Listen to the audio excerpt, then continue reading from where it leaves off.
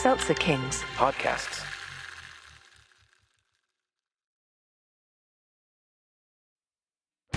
Hey listeners, before we get to your show, this is a blast from your past. Were you hanging around in the 90s watching Nickelodeon before you got too old for it and started smoking weed and doing drugs? Well, then you should know us. This is Danny Tamborelli and this is Michael C. Morona. We're here to ask you to check out our podcast, The Adventures of Danny and Michael. And here's our on-air producer, Jeremy, to tell us what you'll be hearing. You could hear things like minisodes, full episodes, nostalgia dumps, interviews with some of today's hottest comedians. That's right, Jeremy. All of those things and more. So check us out. The Adventures of Danny and Mike On the Seltzer Kings Network.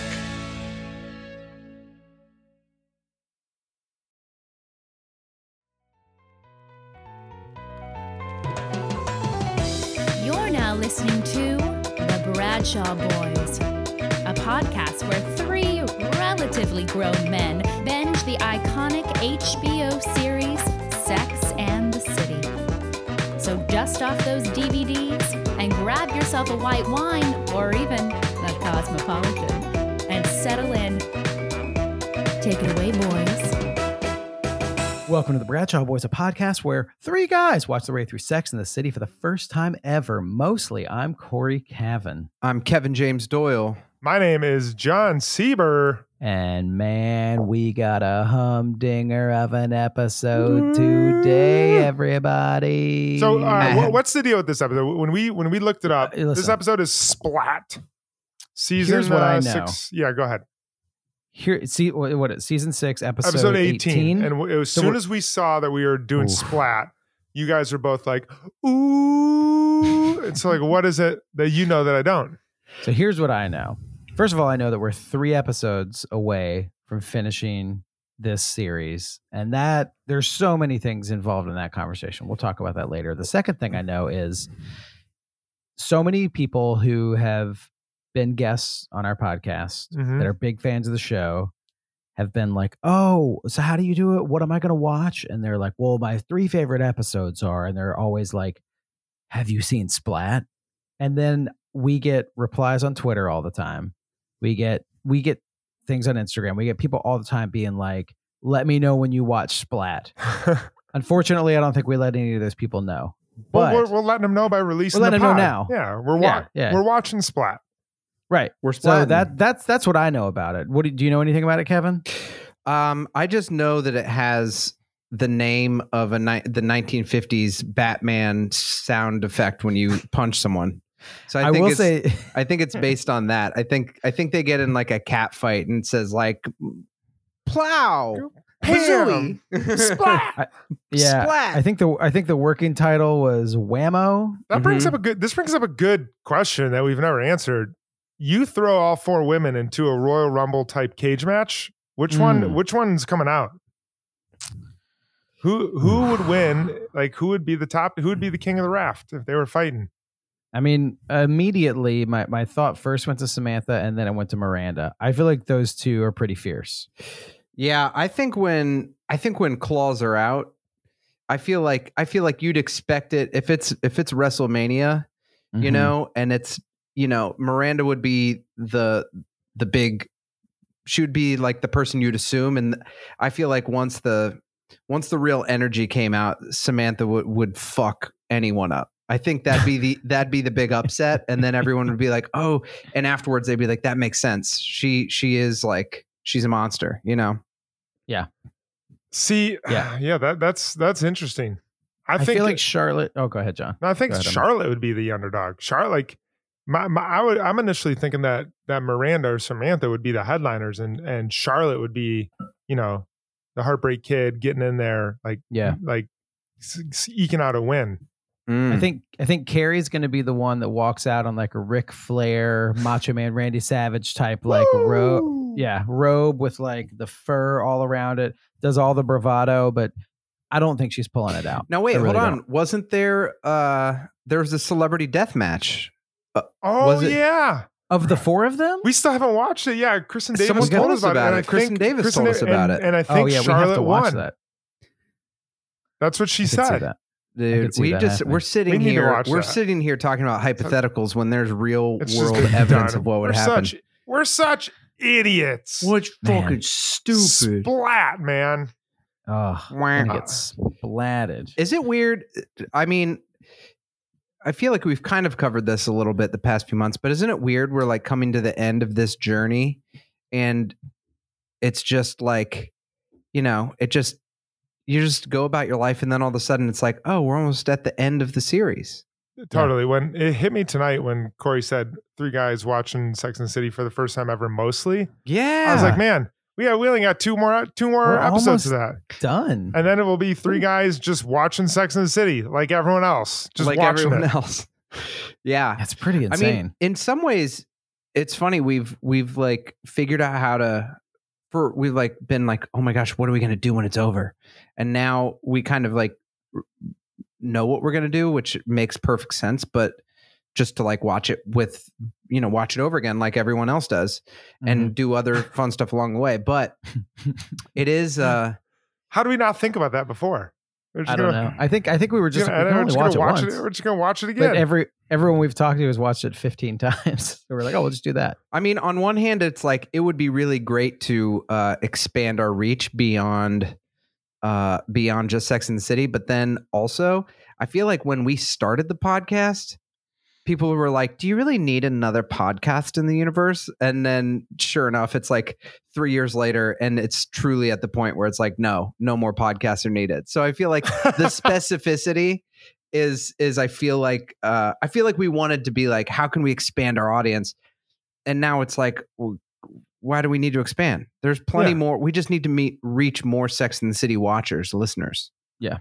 What I'm excited for is we're approaching this as if we're going to watch it again and get all sorts of new revelations and see things in a different light and a different color. We're going to watch that first episode and just talk about Capote Duncan again for 45 minutes. Episode. It's the first rewatch. Again. We're watching this with new eyes, with new understanding. Look at Skipper. What a fucking dork. What is he buying? Cereal? Yeah. We got to get someone on from General Mills and just do a whole deep dive on cereal when we talk about Skipper. Dude, I would love that. Just be like, what was the branding behind Captain Crunch? We need to do like a 10-episode Sex and the Cereal. Wait, hold on. We actually got an Instagram because we talked a bunch about cereal the other day, and Ash from Instagram said, I really enjoyed your cereal tangent on the last episode. I'm a complete cereal addict, LOL. In fact, one of my first dates with my husband was a cereal picnic. He absolutely hates cereal, but he wanted to do something special and fun for me. Aw, not the easiest food to picnic with, by the way. And you guys were right on with your cereal picks for the girls. Love y'all. So listen. Wow. So thanks, Ash. I know. And I saw that and I was like, you know what? I was like, it's look what we've built. People talking about their intimate relationship details with us when it comes to cereal. When we just thought, we started this thinking people didn't want tangents. That tangent right there touched someone's heart. We got I would say the other side of the coin is we got a criticism on a tangent. Oh, it wasn't really a tangent. It was actually just a point that we made. Lily on Twitter said, I was born and raised in Park Slope, and I feel like you guys are wildly off saying Miranda and Steve are buying a brownstone in Brooklyn Heights. No way. That's been a very fancy area since the late 1800s. I should say. I'd say Park Slope maybe, but more likely Prospect Heights or Clinton Hill. Interesting. And I thought about that, and I was like, for those of you that don't live in New York and don't know the neighborhood differences of those Brooklyn neighborhoods, I would say that she's probably onto something, especially someone who grew up around that area. All right. I'll agree with that. Capote, you know who Truman Capote has had a place there. Truman Capote Duncan? Truman Capote Duncan. Dude, that is a mashup we need to make happen. I think she's probably right. That makes sense. But you know who also grew, although this probably doesn't, I think Adam Yauch from the Beastie Boys grew up in Brooklyn Heights. I think all. Yeah, but he was not wealthier, but he wasn't like. I think all their parents were like intellectuals. Yeah, and like Brooklyn intellectuals. We got We also, this is a great time to say, if you haven't rated or reviewed us on iTunes, please do. We've gotten a few ones lately. They're all 5-star reviews, but some of them do have criticisms, and I respect that. Ooh, I respect that too. Listen, here's one of them. This is from CZ Kaham. The episode, she said it's her favorite chat and chew group. Okay. Aww. Finally caught up and finally are able to decipher Kevin and Corey's voices. Corey, have you ever, like, no one's ever said that until we started this podcast, because why would you? Yeah. But yeah, I've never thought about that, but a lot of people have trouble. A lot of deciphering people their have voices. trouble. And even when I said this, I was like, oh, we do have a bit of the same timbre of our voices. Timbre? Maybe just because my voice is such an odd one out. You described your voice early on in the podcast, John, as someone said that it was like you were talking through a pillow. Yeah, one of my ex-girlfriends told me that, and it really hurt me. I think that's one of the meanest things. I did have an ex-girlfriend tell me, though, and it was so mean. She was like, you sound just like Kevin. And I was like, you jerk. I would be fucking really bitch. offended if But the someone thing is, that. she had just got done talking for 20 minutes about how horned up Kevin's voice made her. Oh my gosh. And I was like, what? What are you talking about? So I've been living with my parents for the last couple of weeks. Katie and Harlan, our old guest, and I are living in Wisconsin with my parents. And my parents refer to Kevin as your friend who says the F word too much. And so we were at the dinner table, and Kevin called one of us, and I was like, all right, let's see how long it takes him to say the F word. So we answer it on speakerphone, and he sensed immediately that we were measuring him in some way, because he was just like, this is what's why, going on? because What's happening? I called and I was like, oh, hey, what's up? And Harlan was just like, hey man, how are you? I was like, good, man. And he's like, so how have you been? And I was like, what is happening right now? And I was like, if you would have just acted normal, I'm sure I would have dropped the F-bomb quite quickly. I'm not sure if I told you this, Corey, but the last 2 times Kevin has FaceTimed me, one time I was with my mother-in-law walking, and the other time I was with my mother. Both times I showed Kevin who I was with. I was walking with my mother-in-law.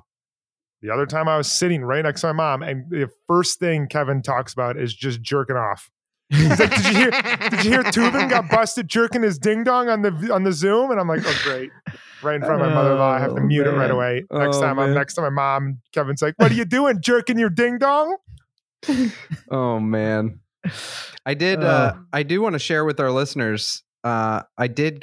Speaking of that, I did get a great review of my show in some publication, and it said Kevin offers most masturbation material is like old and played out, but Doyle brings a fresh perspective with his.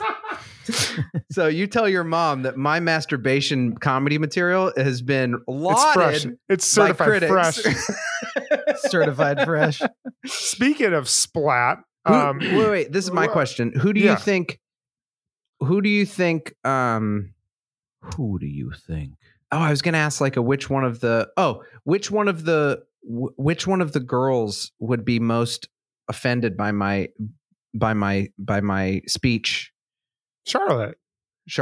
Of course. Okay. Yeah. I mean, wait, you mean by how much you like what you were saying? What John's parents said? Like Corey, I just don't have a filter, man. When you're with me, you get the raw deal. Okay, whatever. Yeah, and my favorite thing is your mask just looks like a pair of women's panties wrapped around your neck look at like all a pair. time. Your mask Katie reminds me always says that. of.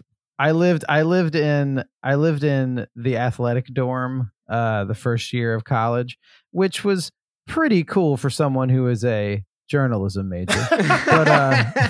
But we were friends with all these baseball players because they all lived downstairs from us, and there was a dude who was a baseball player, and I remember, the college bunks that they just have built-in metal springs. It's like a built-in box spring, but they look like army bunks. Yeah.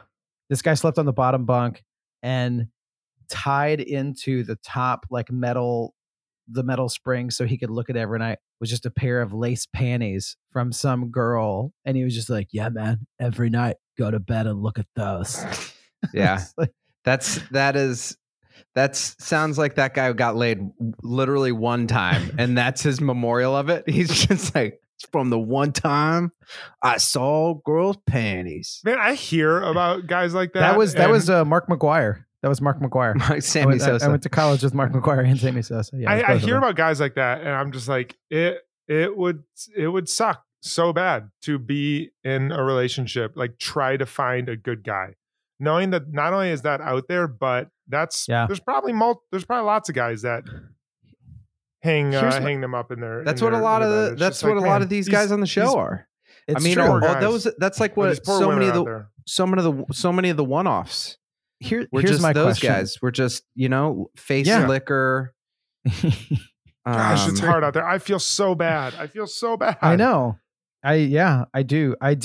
Yeah, I do. Here's my question. I know we got to get to the episode, but we've talked, I feel like recently we've talked about like awareness, and like John, you've talked a lot about like philosophy, and we've talked about just like being aware of your current state. Kant. Yeah. Kant. You can't make it up. That's a philosophy book that I have. It's a little philosophy bite. It's called You Can't Make It Up. But it's a real book. But my question is, yes, it would suck to date one of those guys, I'm guessing. Would it suck to be one of those guys? Are those guys aware enough that it just sucks to be them? Or is it just like, you're just like a happy dog walking down the street, dude, that's picking like, up an old can of beans, licking out. You don't know that you're eating trash. You're just, would it suck to be one of those dudes?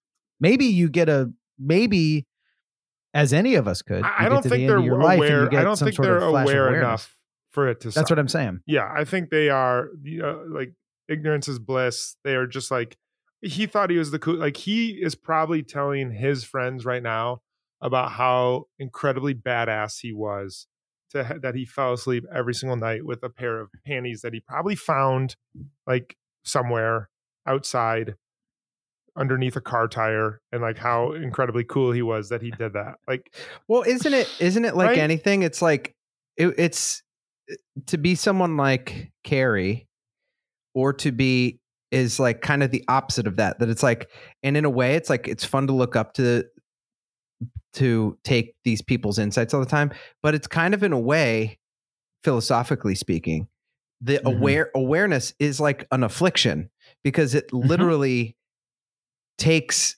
the ways that like a lot of people can just move through life. If you have to sit back and analyze it all the time, imagine when you want to turn that off and you can't. Yeah.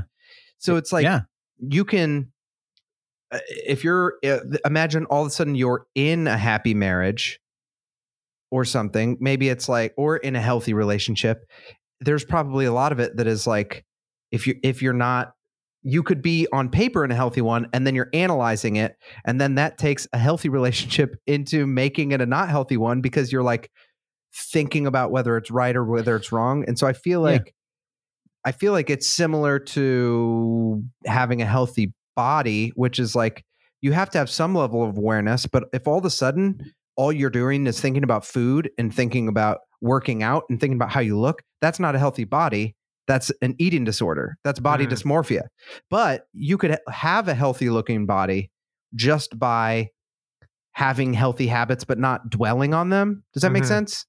Yeah, I think it does. I think it's like the difference between awareness and being able to be like in the present moment too. Yeah. Because if you're so detached that you're observing things, you can't enjoy it. I had a wonderful New York day today. I went to the MoMA. There's no one there. If anyone's listening, go to the fucking MoMA right now. There's like zero body there. But there were some times where I was like enjoying it, and other times I'm like, man, there's no one at the MoMA, and I'm at the museum. I'm a museum guy at the MoMA, and no one's here. And I was like, fucking just look at the painting. And I was like, that I feel like some of those guys, as far as sex goes, there's probably just something great to not having to think about it. It's like Nick Kroll Nick Kroll, a comedian, would talk about like these like dumb people have the best physical relationships because you're just like, I was just doing it. I was just doing it. I mean, it's much funnier when he does it. But speaking of art and speaking of relationships, Petrovsky. Yeah, let's get Sex in the this, City. Let's get this. Listen, we've had. I think we can tell that we love this podcast and we love talking to each other. But we got a splat. We got a splat. It's splat time. What do you guys think Splat is? I have no idea. We've talked a lot about sex and jerking off, and Splat seems like a great word. I have thought, but I don't know if it's this, and it's probably not. But I keep thinking it's like Final Destination / End of Mean Girls getting hit by a bus. I'm like, is someone gonna get hit by a bus? Probably not. I think it is something. Yeah, maybe a character. I wonder if there's something. What if Stanford jumps off the Empire State No, Building? I do wonder if it's like an older character or something like rings everything into existence of being like that person went splat. Like, what if our relationships? What if everything goes splat? Which would not be not be the nicest way to write a column. It's like, what if couldn't help but wonder as we saw Bunny fall from the 52nd floor. All right, let's watch the episode. We'll be back. All right. Episode 92 Splat. Alexander hosts a dinner party for Carrie's inner circle and makes a shocking announcement. Later, the death of an old party friend helps Carrie reach a big decision. And now, back to the boys. Hey, it's Kaylee Cuoco for Priceline. Ready to go to your happy place for a happy price? Well, why didn't you say so? Just download the Priceline app right now and save up to 60% on hotels. So whether it's Cousin Kevin's Kazoo Concert in Kansas City, go Kevin, or Becky's Bachelorette Bash in Bermuda, you never have to miss a trip ever again. So download the Priceline app today. Your savings are waiting. Go to your happy place for a happy price. Go to your happy price, Priceline. Splat. Splat. I mean, There's no that word has to. It's like I didn't want to get too dark in the pre-show, but it's like Is that what you we kind call of it, the knew pre-show? you're like someone's gonna die. pre-show. Yeah, you listen to the Bradshaw Boys pre-show. Get ready for the big show coming up after this. It's just, what else could Splat be besides death? I had that same feeling, and there were like Yeah. times when she was walking down the street, and I was like, "Oh no, someone's gonna get like hit by a bus in front of her. Someone's gonna do that." And man, It's. I guess if you were tuning in, if you're not totally aware of the title of the episode, that would come as slightly more of a shock. You know, since we do so that you'd be like, if you're just tuning in on a Sunday, be like, "Oh yeah, it's the show." It would be like, I thought about what? that. They did her so fucking dirty when right after it's like the snow was coming down. It was Oh, winter. I dude, was like, whoa. There was a thought that I had where I was like, was that a dark comic turn, or at this point had the show jumped the shark? Like, there's a little bit where I was like, did it jump the shark, or was it just like, I mean, they already had that one wedding that was already a fashion event. It just wasn't as over the top as this. No, I have a strong opinion on what they were doing. ooh, I can't wait to talk about Ooh, it. I can't wait to get to that. I'll give you the quick breakdown and the questions she asked. She talked a lot about questions. She quoted my boy Socrates, who so great. uttered, "Is the unexamined life not worth living?" He asked that question, and I guess made the statement, "The unexamined life is life not worth living," which he made at. Do you guys know where he said that? He said that at his trial, where he was being tried for impiety and I believe corruption of youth, and was sentenced to death, splatted himself. And so sorry, that was a huge monologue on questions. Real quick, just don't go down a rabbit hole, but real quick, what did he do that he got charged with that? He was putting out philosophical inquiries that the government was not comfortable with. He was making people question. He was allowed to making question people back then. think. You know, he was the sheep were speaking up, being like, "Hey, man, don't make us think, man. Come on." So wait, dude." what about and then we can move on. Was was Plato first or Socrates first? Socrates. Plato was Socrates' student. Socrates actually never wrote anything down. Everything we know from Socrates is from Plato. Okay, cool. All right. Socrates, well, Plato, then Aristotle. And that's kind of the holy trifecta of ancient philosophy. Anyway, he drank the hemlock. He got splatted. Who's one more, and then we can do which one of the girls are the philosophers. Another. I mean, Carrie's totally Kant. I know that's a different era. That's a good question. Well, I mean, Carrie is Socrates because no, Carrie is Plato because Carrie's she's Plato writing because everything she's writing down. everything down. Yeah, and then let's see here. I can figure this out. Let's see. And then Samantha would be Aristotle because he was all about examining Earth and what comes from Earth. So she was like, looking at humans. And then Carrie or Charlotte would have been Plato because her head's kind of in the clouds. Uh-huh.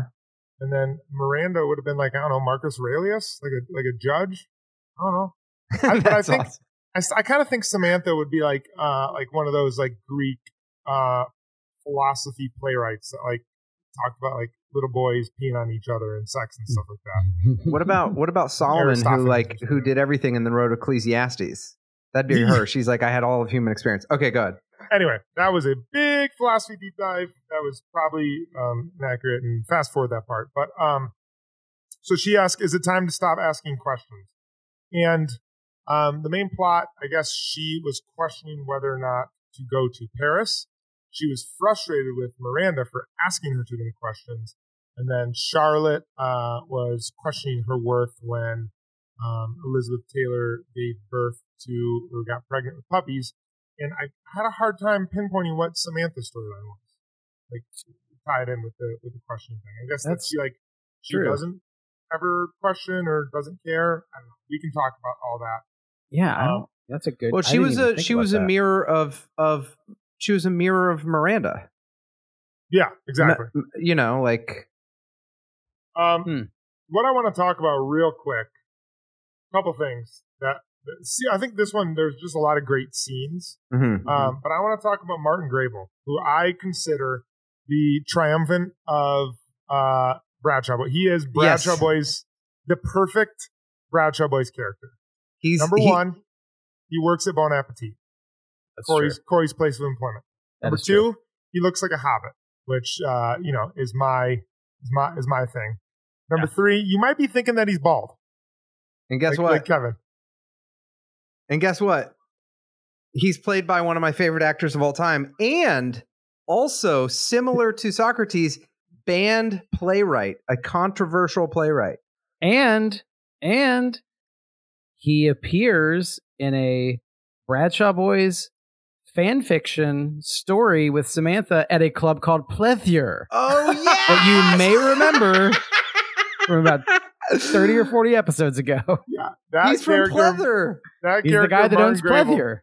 But I was thinking about it because when she said Bon Appetit, I was like, oh, there's Corey. And then when she said he looks like a hobbit, I was like, there's John's check mark. And I was like, how's Kevin going to fit in this scene? And then all of a sudden, Lexi, the party girl, is like, what's up, you fucking jerk-offs? And I was like, oh, there's Kevin. Boom. Dude, this was... seeing Wallace Shawn in this was, I think someone told us a long time ago, but you forget and then it happens. Just one of the great actors of all time. I mean, this dude, he's the T-Rex in Toy Story. He's like one of the great New York people too. Like they probably he hangs out. He's been in Chelsea for years. He's just like around Chelsea. And I feel like he plays a food critic here, but I feel like that's him too. He's at he's at New York dinner parties, eating cheese, telling people about pasteurization. I mean, I will say when he said that, when they said Bon Appetit, of course, I was like, oh, wow. And then when he started talking about raw milk cheese and like how raw milk wasn't allowed into places, I immediately flashed to like me at a couple parties talking about like how I made my own kombucha SCOBY. And I was just like, oh, man, dang.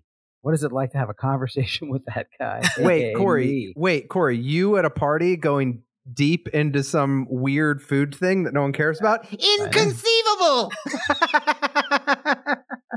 Oh, what a long walk to get to what I was thinking of doing 5 minutes ago. And I was like, I don't know. How am I going to get there? Inconceivable. We did it. Dude, I mean, do you is do you think it was kind of a sad ending, which I guess, listen, this is the girl's point of view.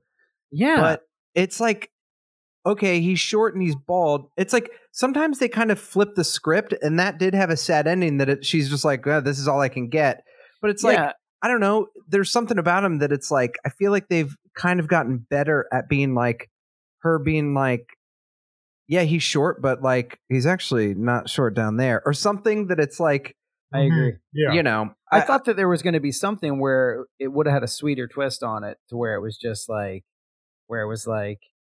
you know, sometimes in New York, people are short in stature, but long on love. Like, there was just some sort of thing where it was like, Instead, you know what? They like, did find each other, and like it made her let her guard down. Yeah.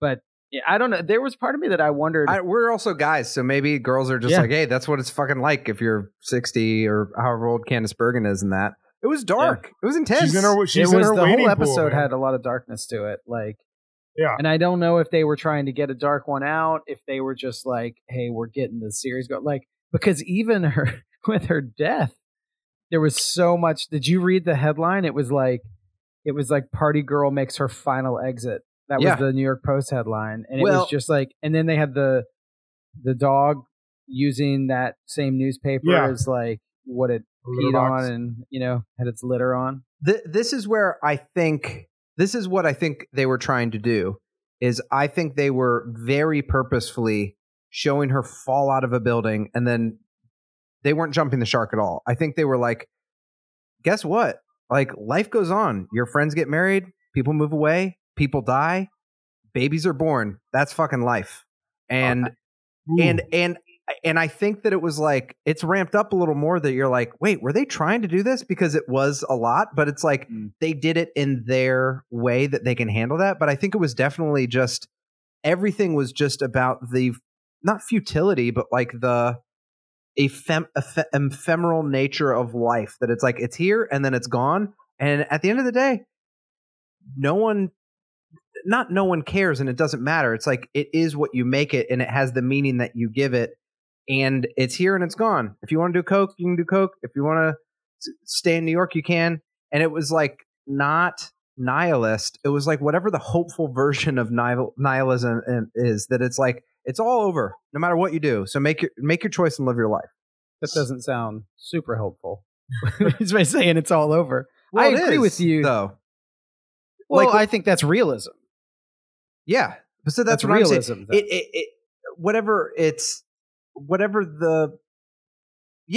That's life, I guess, is what I mean.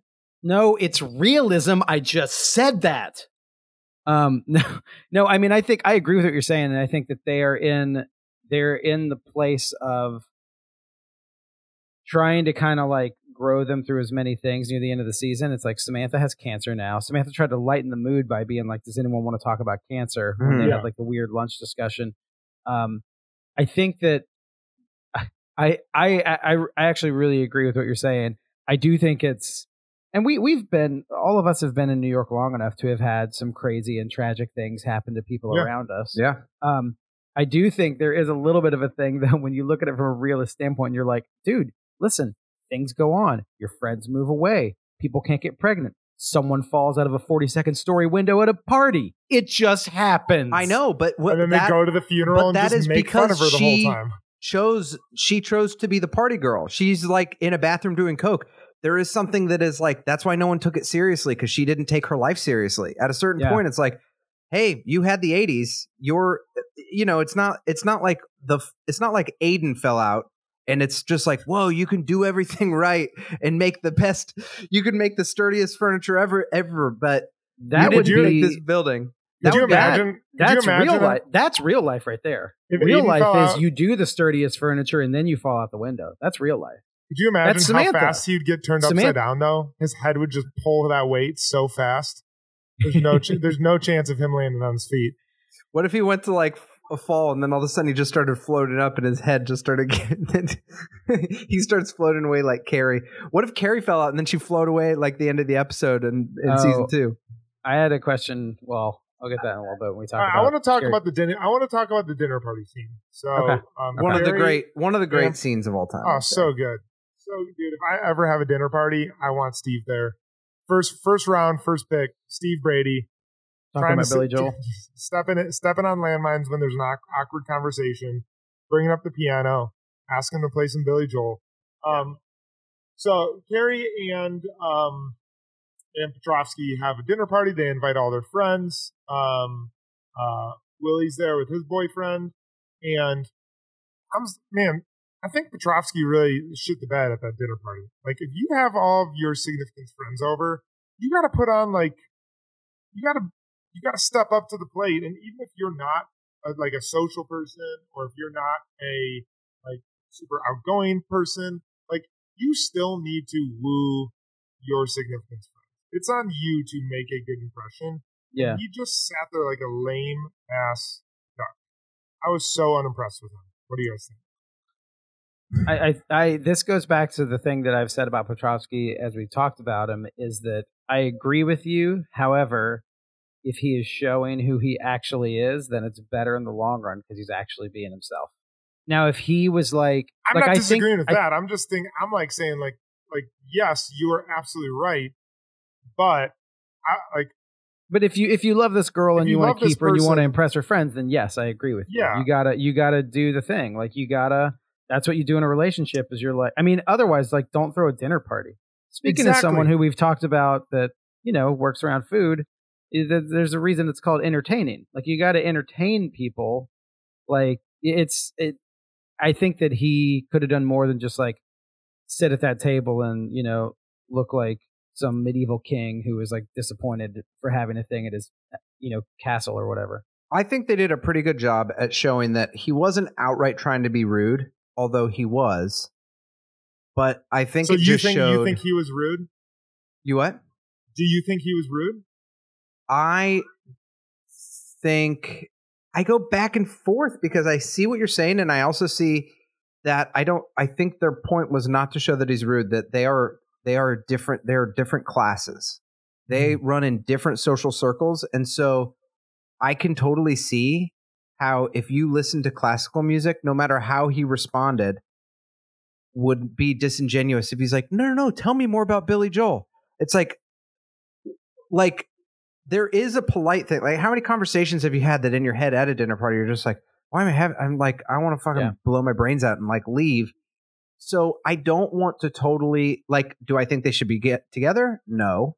Yeah. Do I think that he's a person that's no, I don't know Billy Joel, and feels because he's at a different class, he's I'm not interested in that either, and I'm not going to feign that. So yeah, I would be not a fan if my friend was dating him, but then I would also not hold it against him because he normally has dinner parties with people that are higher class. I don't know. Well, I'm the person at the dinner party. Are you speaking class in terms of levels of high classness? Because you got to think you're looking. I think it's. I don't know if there's. You got to think I would say yes, he's a famous artist. I don't know. I don't think class has anything to do with it. This is not a humble brag, but I've had a dinner party with a person worth billions of dollars, and we had the best time shooting the shit, drinking German beer. And I also think that some of the people at the party had a lot of money, and so it's different social circles. I think. Well, then what is the word for hot? Not also, you can be a billionaire and hang out in low class places. His whole Garth world Brooks wrote a song about it called "I've Got Friends in Low Places." I just think I think his behavior was he can't act like that and have Carrie defend him and get upset with Miranda. That's what I'm getting at. Miranda was 100% in the right, and good for her, because that is we've talked about this before. That had to be the hardest thing in the world to do, to the point where Carrie walked off and got frustrated, but Miranda was just calling it she sees, she saw it. Miranda went to that dinner party, and sure, maybe she didn't ask Petrovsky any questions, but I think it's on him at that point. It's on him to be I am the person that your best friend deserves. And or he should be Carrie, I'm not a dinner party person. I don't want your friends to come ever to my house and do this. Yeah. But like having all of your significant friends over and then just sitting there like a dismissive, pompous dickhead, to me was like, I was so thankful for Miranda to check Carrie against the boards a little bit right there. This is where I would parse it. I would say there's a difference between her friends. He could have shown more interest in her friends, and he has no obligation to engage in dumb conversations about Billy Joel, because they do kind of show Steve and those people as being like, they need to up their game if you're going to that place. Like that's where I think like throwing him a bit of a bone. I do think that if you had dinner party number 2, then it's like, like, or if he had a big one, like I could see them film another episode where he has an art opening and Carrie is like, Steve can't come. And then it would be like, why? And then they could fight about it, but it would be like, because he's going to embarrass me in front of this. And then they could have that out, and that would be really interesting. But I do think that like they didn't bring they were just themselves, but they didn't bring their A game to the conversation either. And he just didn't have, he didn't engage on that level. I think it's not a good mix of people. And I think it's it's clear that it's showing that him and Carrie are not a good match. Yeah. And I mean, I think, and they do an interesting thing of like, the show does an interesting thing of being like, showing the viewer that like, you could sit and hang out with these girls yourself, and like, they're probably a little different than you, and they might run laps around you, with fashion, but like at the end of the day, they're just normal like you. So I feel like the show is kind of built like that, even though those people wouldn't necessarily, which, I do think like I would venture to say that like there has been a time that each one of us has been out with some friends in New York after you've lived here for a while, and someone has come to visit who is like, I've never been to New York before, like my mind's blown, whatever. And they've been like, I just want to go out. And you kind of been like, oh, it's like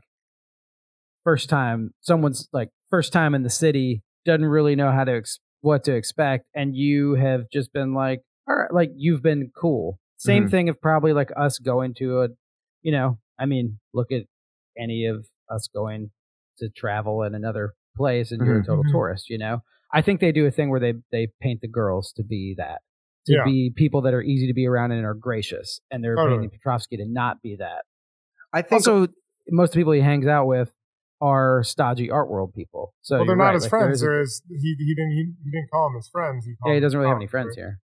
I think also it's kind of on Carrie right now to be herself. He's being himself, so you don't like him.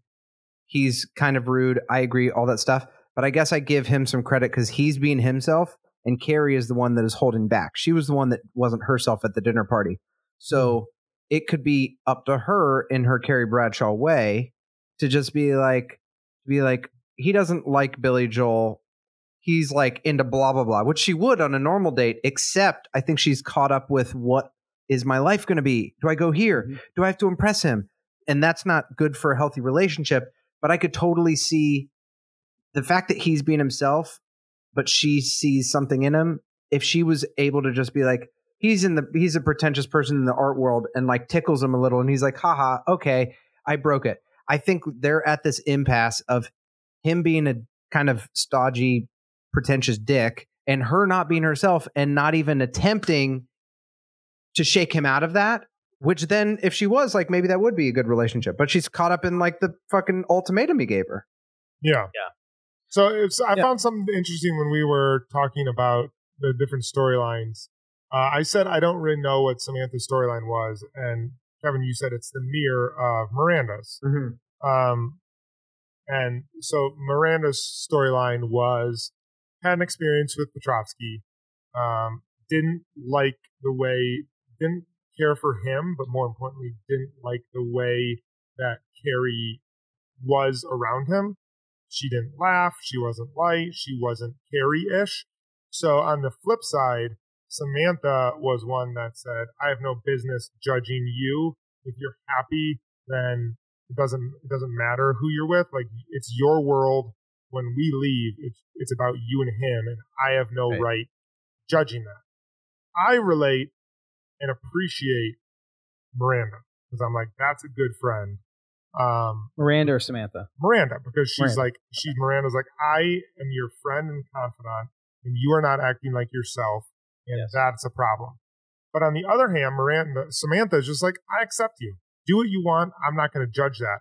And I could see people saying that is also a good friend. I'd be curious to see who you guys identify with and would say was like, who do you think did a better job friending between the two of them? Corey, do you know who it is? Or do you have your opinion? Do you know the right answer? No. I was wondering, I was thinking if you know what. I'm thinking, I don't know yet. Dude, it could be Martin Grable and his unpasteurized cheese. Inconceivable. Okay. I have mine. If Corey had his right off the bat, I would see if we could say it at the same time. But I don't have mine.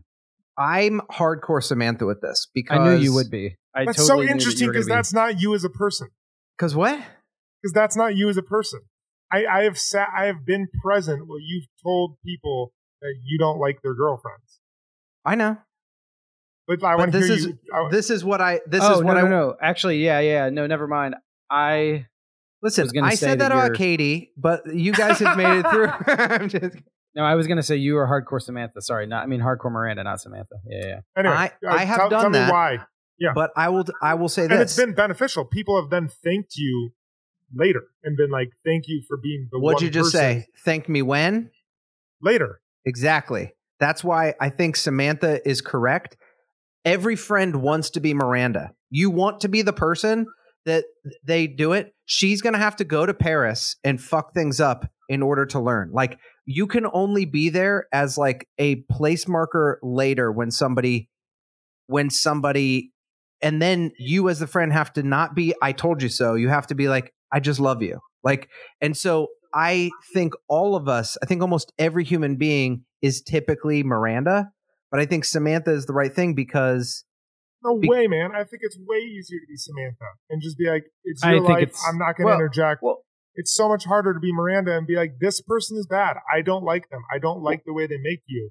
Because when Carrie inevitably goes to Paris and probably comes back, she's probably replaying that dialogue in her head when she's with him. Samantha is like, I like that she's non-judgmental and I like that she just lets her be her. But like, Miranda is the one that is saying, like, this is what I'm seeing is wrong, and I have to say it. And that to me is you. I talked to a friend. Well, hold on. We'll keep going, and then I want to say what mine is. I think that the perfect thing is a mix between the two. The one time that I was the most in a Miranda situation where I was telling my friend, I literally gave them one. I was like, you have to go do what you want. This person's shitty towards you. And also I gave them one piece of tangible advice that I was like, that I was very aware of that. I was like, I can't be the one to tell you, you're not going to listen to me. Just don't do this one thing. And that is going to affect, like, Miranda's doing the same thing, I guess. So, which is like, don't give up your job. Don't give up your life. Don't do this. But I do think it is like a lesson that everyone has to learn. There's like a few things in life that are hard and fast. One is like cocaine is a risky drug that will make you do things that are maybe not the greatest of decisions, and that can create a inchangeable consequence. Okay. When my parents sat me down to tell me Santa Claus was not real, they were like, also cocaine is a risky drug. Yes. That was also such a great thing. That's like, do people do cocaine anymore? She's like, oh, fuck off. And then it's like, well, that's why. But there's also like, there is a world in which lots of people would be in Carrie's situation. And then she finds a better life for herself in Paris and is like, you know what? I spent fucking 6 years writing this column complaining about love.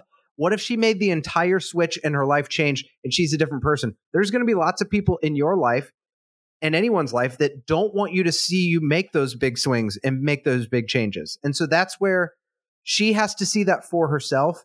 Miranda was 100% correct. So was Samantha. And it just all depends. We know as viewers, we know that Miranda is correct. But when it comes to application of everyday life, Samantha is more correct that you have to be free to make those decisions and then do the best you can and be more open to the pandemic. I think has shown people this. Like, you can't just be like, I live in New York. It's like, I've seen lots of people move away and their entire lives change. And closing your worldview to be like, I'm Carrie Bradshaw, I'm a writer, I live in New York. Like, I think it's going to be really healthy for her to allow herself to do this. And I think there's a little bit of judgment in Miranda. That's my thing. A little bit of judgment to not see her spread her wings when she needs to in order to move on to the next chapter of her life. Yeah. I think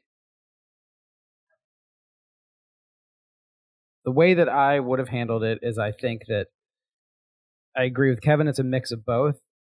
I think in situations that I've been in, I mean, you both know me, I will generally go way softer and probably too soft sometimes. I feel like the times that I've given someone advice and have felt good about what I did afterwards was I think the thing is to hear the person out and then say, okay, listen, I just want to let you know that this is my concern, and then address that to them. It's just being able to be open with everything. But I don't think there is a right and wrong in that sense. Yeah. Because I do think life is circumstantial. And I think that in a situation like this, you're dealing with, I think what Kevin's saying is true. You're not just dealing with, is this the right guy? Is it the right decision? You're dealing at a point in time. And I think like a lot of us have had friends recently with pandemic and stuff that have moved out of New York or that have made big changes or whatever. And there's so many factors that go into a decision. And one of those is timing and one of those is growth. And the thing I was going to say is I talked to a friend. I talked to a friend one time. He's a relationship counselor, and he was talking about breakups, and we were talking when I was going through a bunch of relationship stuff, and he was like, I was just waiting for him to tell me what to do. Yeah. And I kept waiting, and we were getting a beer, we were talking about it, and probably a half hour in, he goes, yeah, man, so I'm not going to tell you what to do because usually what happens is I tell people that, and I like really put my foot down, and I'm like, you guys shouldn't stay together. And then 6 months later, those people get married and they hate me. And then the other ones, I tell them they should stay together, and then they stick together 2 years too long, and it's terrible. And he was like, so I think you kind of just got to play things out. But his thing was, he was like, you really got to embrace the hard truths of things. Yeah. And I think, and he was right. And I think the hard truths of this I think you're right. Like, if Carrie's blindly walking into something terrible, then she will have to live that out, and she will be better for it later. You know, you don't know. Like, maybe Kristen Johnson falling out a window was a metaphor for what's about to happen to Carrie. And that part of her life's going to be over. You know, Yeah. Who knows? I think in general too, it is just it's a really strong question to have at the end of this series that started when they began it, was just like dating in New York City. And they had no idea where they were going to end. And I do think that this is a very, very deft. Does that mean deep? Deft means like skillfully placed, I think. Deft, yes. Yes. It was a very skillfully deep. No, it was like a way for them to be like, here's the reality. Like, after you go on all the dates, after you have all the fun experiences, then guess what? Like, people get houses and they have kids, or they move somewhere with like a famous artist. Some of them die. Some of this, like, you just like, it is like a very intense episode of just being like, life changes, and it'll be different no matter what you do. It'll be way different when you're 45 than when you're 25. Yeah. And I think this it was symbolized by the falling of the sun. I think was this the first time that we saw snow falling in the city in this show? Yeah, death. Anyway, Was that the first time we've seen snow in the show? Maybe not first time, but it was definitely our pregame. What'd you call it, Kevin? Our pre-talk. Yeah, our pregame. The pre-show. You call it the pre-show? Our pre-show went long, so we gotta wrap it up. Hey, but we were in the green room earlier. Before we get to the post-show, I just want to ask you one question, and it's a yes or no answer. Okay. That final scene, going down the Poets Walk in Central Park in the snow, was that real? Yes. Yeah, I think he did the most romantic thing ever, and I guess I put it credit to them that there was some certain jarring things, but I think they worked. That it was like it was so jarring to be like, oh, it wasn't just a thing. It was like such an overly dramatic thing that it's like, who the fuck is this guy? You think Kevin, you want this guy? I have a yes or no question for you guys. Yeah. Okay. Kevin, you said bringing roses or flowers to a first date is creepy. Mm-hmm. What about a horse-drawn sleigh ride down Poets Road in Central Park on the first date? Yeah, if you're not, no. You could be 5 years happily married to someone, and if they do that, it's still creepy. That's how. I would say it is creepy unless you are Santa Claus. Was it real? Yeah. Corey says no. All right, let's do. Wasn't real. Let's do Cosmo ratings. Okay. You guys got them? Yeah, got them. 3, 2, 1. 4.75. What'd you say, 4.75. 4.5. It was a really great episode. We got some of the most dynamic chat and chews we've ever seen. We got dinner party chat and chew. We got brunch chat and chew. We got girls laying on bed doing post-dinner chat and chew. We got chat and chews by fires. We got chat and chews all over the place. Super fun episode. A bunch of great characters. Everyone was getting in there, except for Aiden and Big. Like we had the whole cast. It just felt really fun, really great. I loved Martin Grable. I love that character. I love that dinner party scene. And just the falling out of the window. It got me. It was silly, and the jokes afterwards were cheeky and fun, and everything I like in a Sex and the City episode. Highly recommended. 4.5 Splat. 4.5 Splat. I say, first of all, one thing they haven't truly covered was just like a great New York Post headline. So that was solid. New York Post, founded by Alexander Hamilton. You know that? I thought it was great. I loved the themes. I loved the questions. I loved the. I'm glad we didn't get too far into judging like who had a storyline, because it's like the lead character is Carrie Bradshaw, and they kind of don't. I'm glad that they kind of had the characters have different opinions about Carrie's life. Yeah. Rather than it just being like, that'd be better than if Samantha's just like, I've started sewing and I'm making my own wigs and I started a wig store, like just something that it seems like shoehorned in or something. Because it gave him a little more time to just meditate on this question of like what you want your life to be about, which is, I think, why a lot of people resonate with this episode and why I think I did. That is like, man, like what I said, like a lot there. Sorry. What do you want your life to be?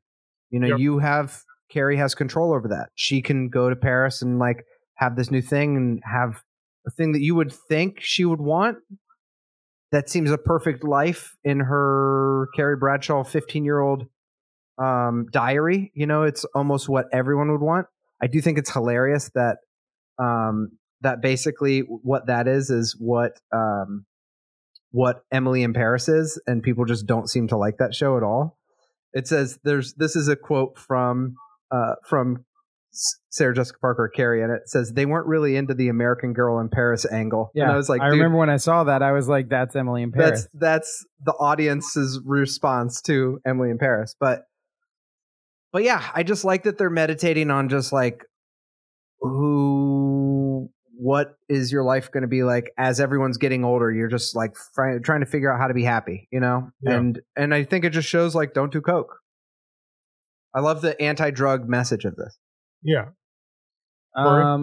I gave it a 4.75. I was in my head thinking 4.5, and right before we called it, I just made up for lost time. It said 4.75. We got 2 left. What am I going to do? Go down? Get out of town. Went up. I think it's interesting that the show is it's not a surprise that they did the movies just because it's such a big show, but like these episodes are starting to feel more like movies. Like just totally. even the way the stories go, they feel less like a TV show. Yes. I just thought it was good. It's not even that there were great fashion moments. It's just that everything kind of feels a little more glamorous. We got Wallace Shawn. We got that awesome dinner scene. Loved some subtle acting from Smith where they're talking about the vibrator thing, and he was like, "That was very respectful," or whatever he said about her, like not using it. Like you just Harry did some great subtle acting in that scene. Harry did some great subtle acting. You just got a lot of good ensemble in this. I mean, that's the first time we've ever seen. That was like the gang. Oh, yeah. All the guys are cool. together. Yeah, it was great. So yeah, 4.75. Thought it was really great, and think it's really teeing us up for this was I would say the penultimate episode of the series. Yeah, because I think the next 2 count as one episode. Yeah. So yeah, and that Miranda Carrie fight was a fierce way to go into Carrie's leaving now. Thank you so much for listening, everyone. If you haven't already, give us a comment on iTunes. Subscribe to our Patreon. Shenanigans. Subscribe to the Patreon. Follow us on Spotify. It's $5. It's $5 a month, and you get way more Bradshaw Boys. We go deep dives in. There's how many episodes that we already have? Like a bunch of episodes up there, and we're putting up. There's 600 episodes on the Patreon. We're putting up. There's 15, and we're putting new ones up all the time. So if you're like, oh man, go on there. I think they are just as funny, and we deep dive into all kinds of stuff. So if you're enjoying any of this discussion, get on there and support us so we can support you through laughter. Final thoughts. This is the most I've disagreed with Carrie's column. Never stop questioning. Never stop examining. Ask questions about yourself and your life. Live the examined life. We love you all. Later, taters. Later, taters. Later, taters. The Bradshaw Boys stars Corey Cabin, Kevin James Doyle, and John Sieber. The show is produced by me, Jeremy Balin, and narrated by Katie Sieber. This podcast is part of the Seltzer Kings Network. Check out all their great podcasts at seltzerkings.com. You can find the boys on their socials at The Bradshaw Boys or on their website at thebradshawboys.com. And as always, if you see them in the street, tip your glass. Thanks for listening.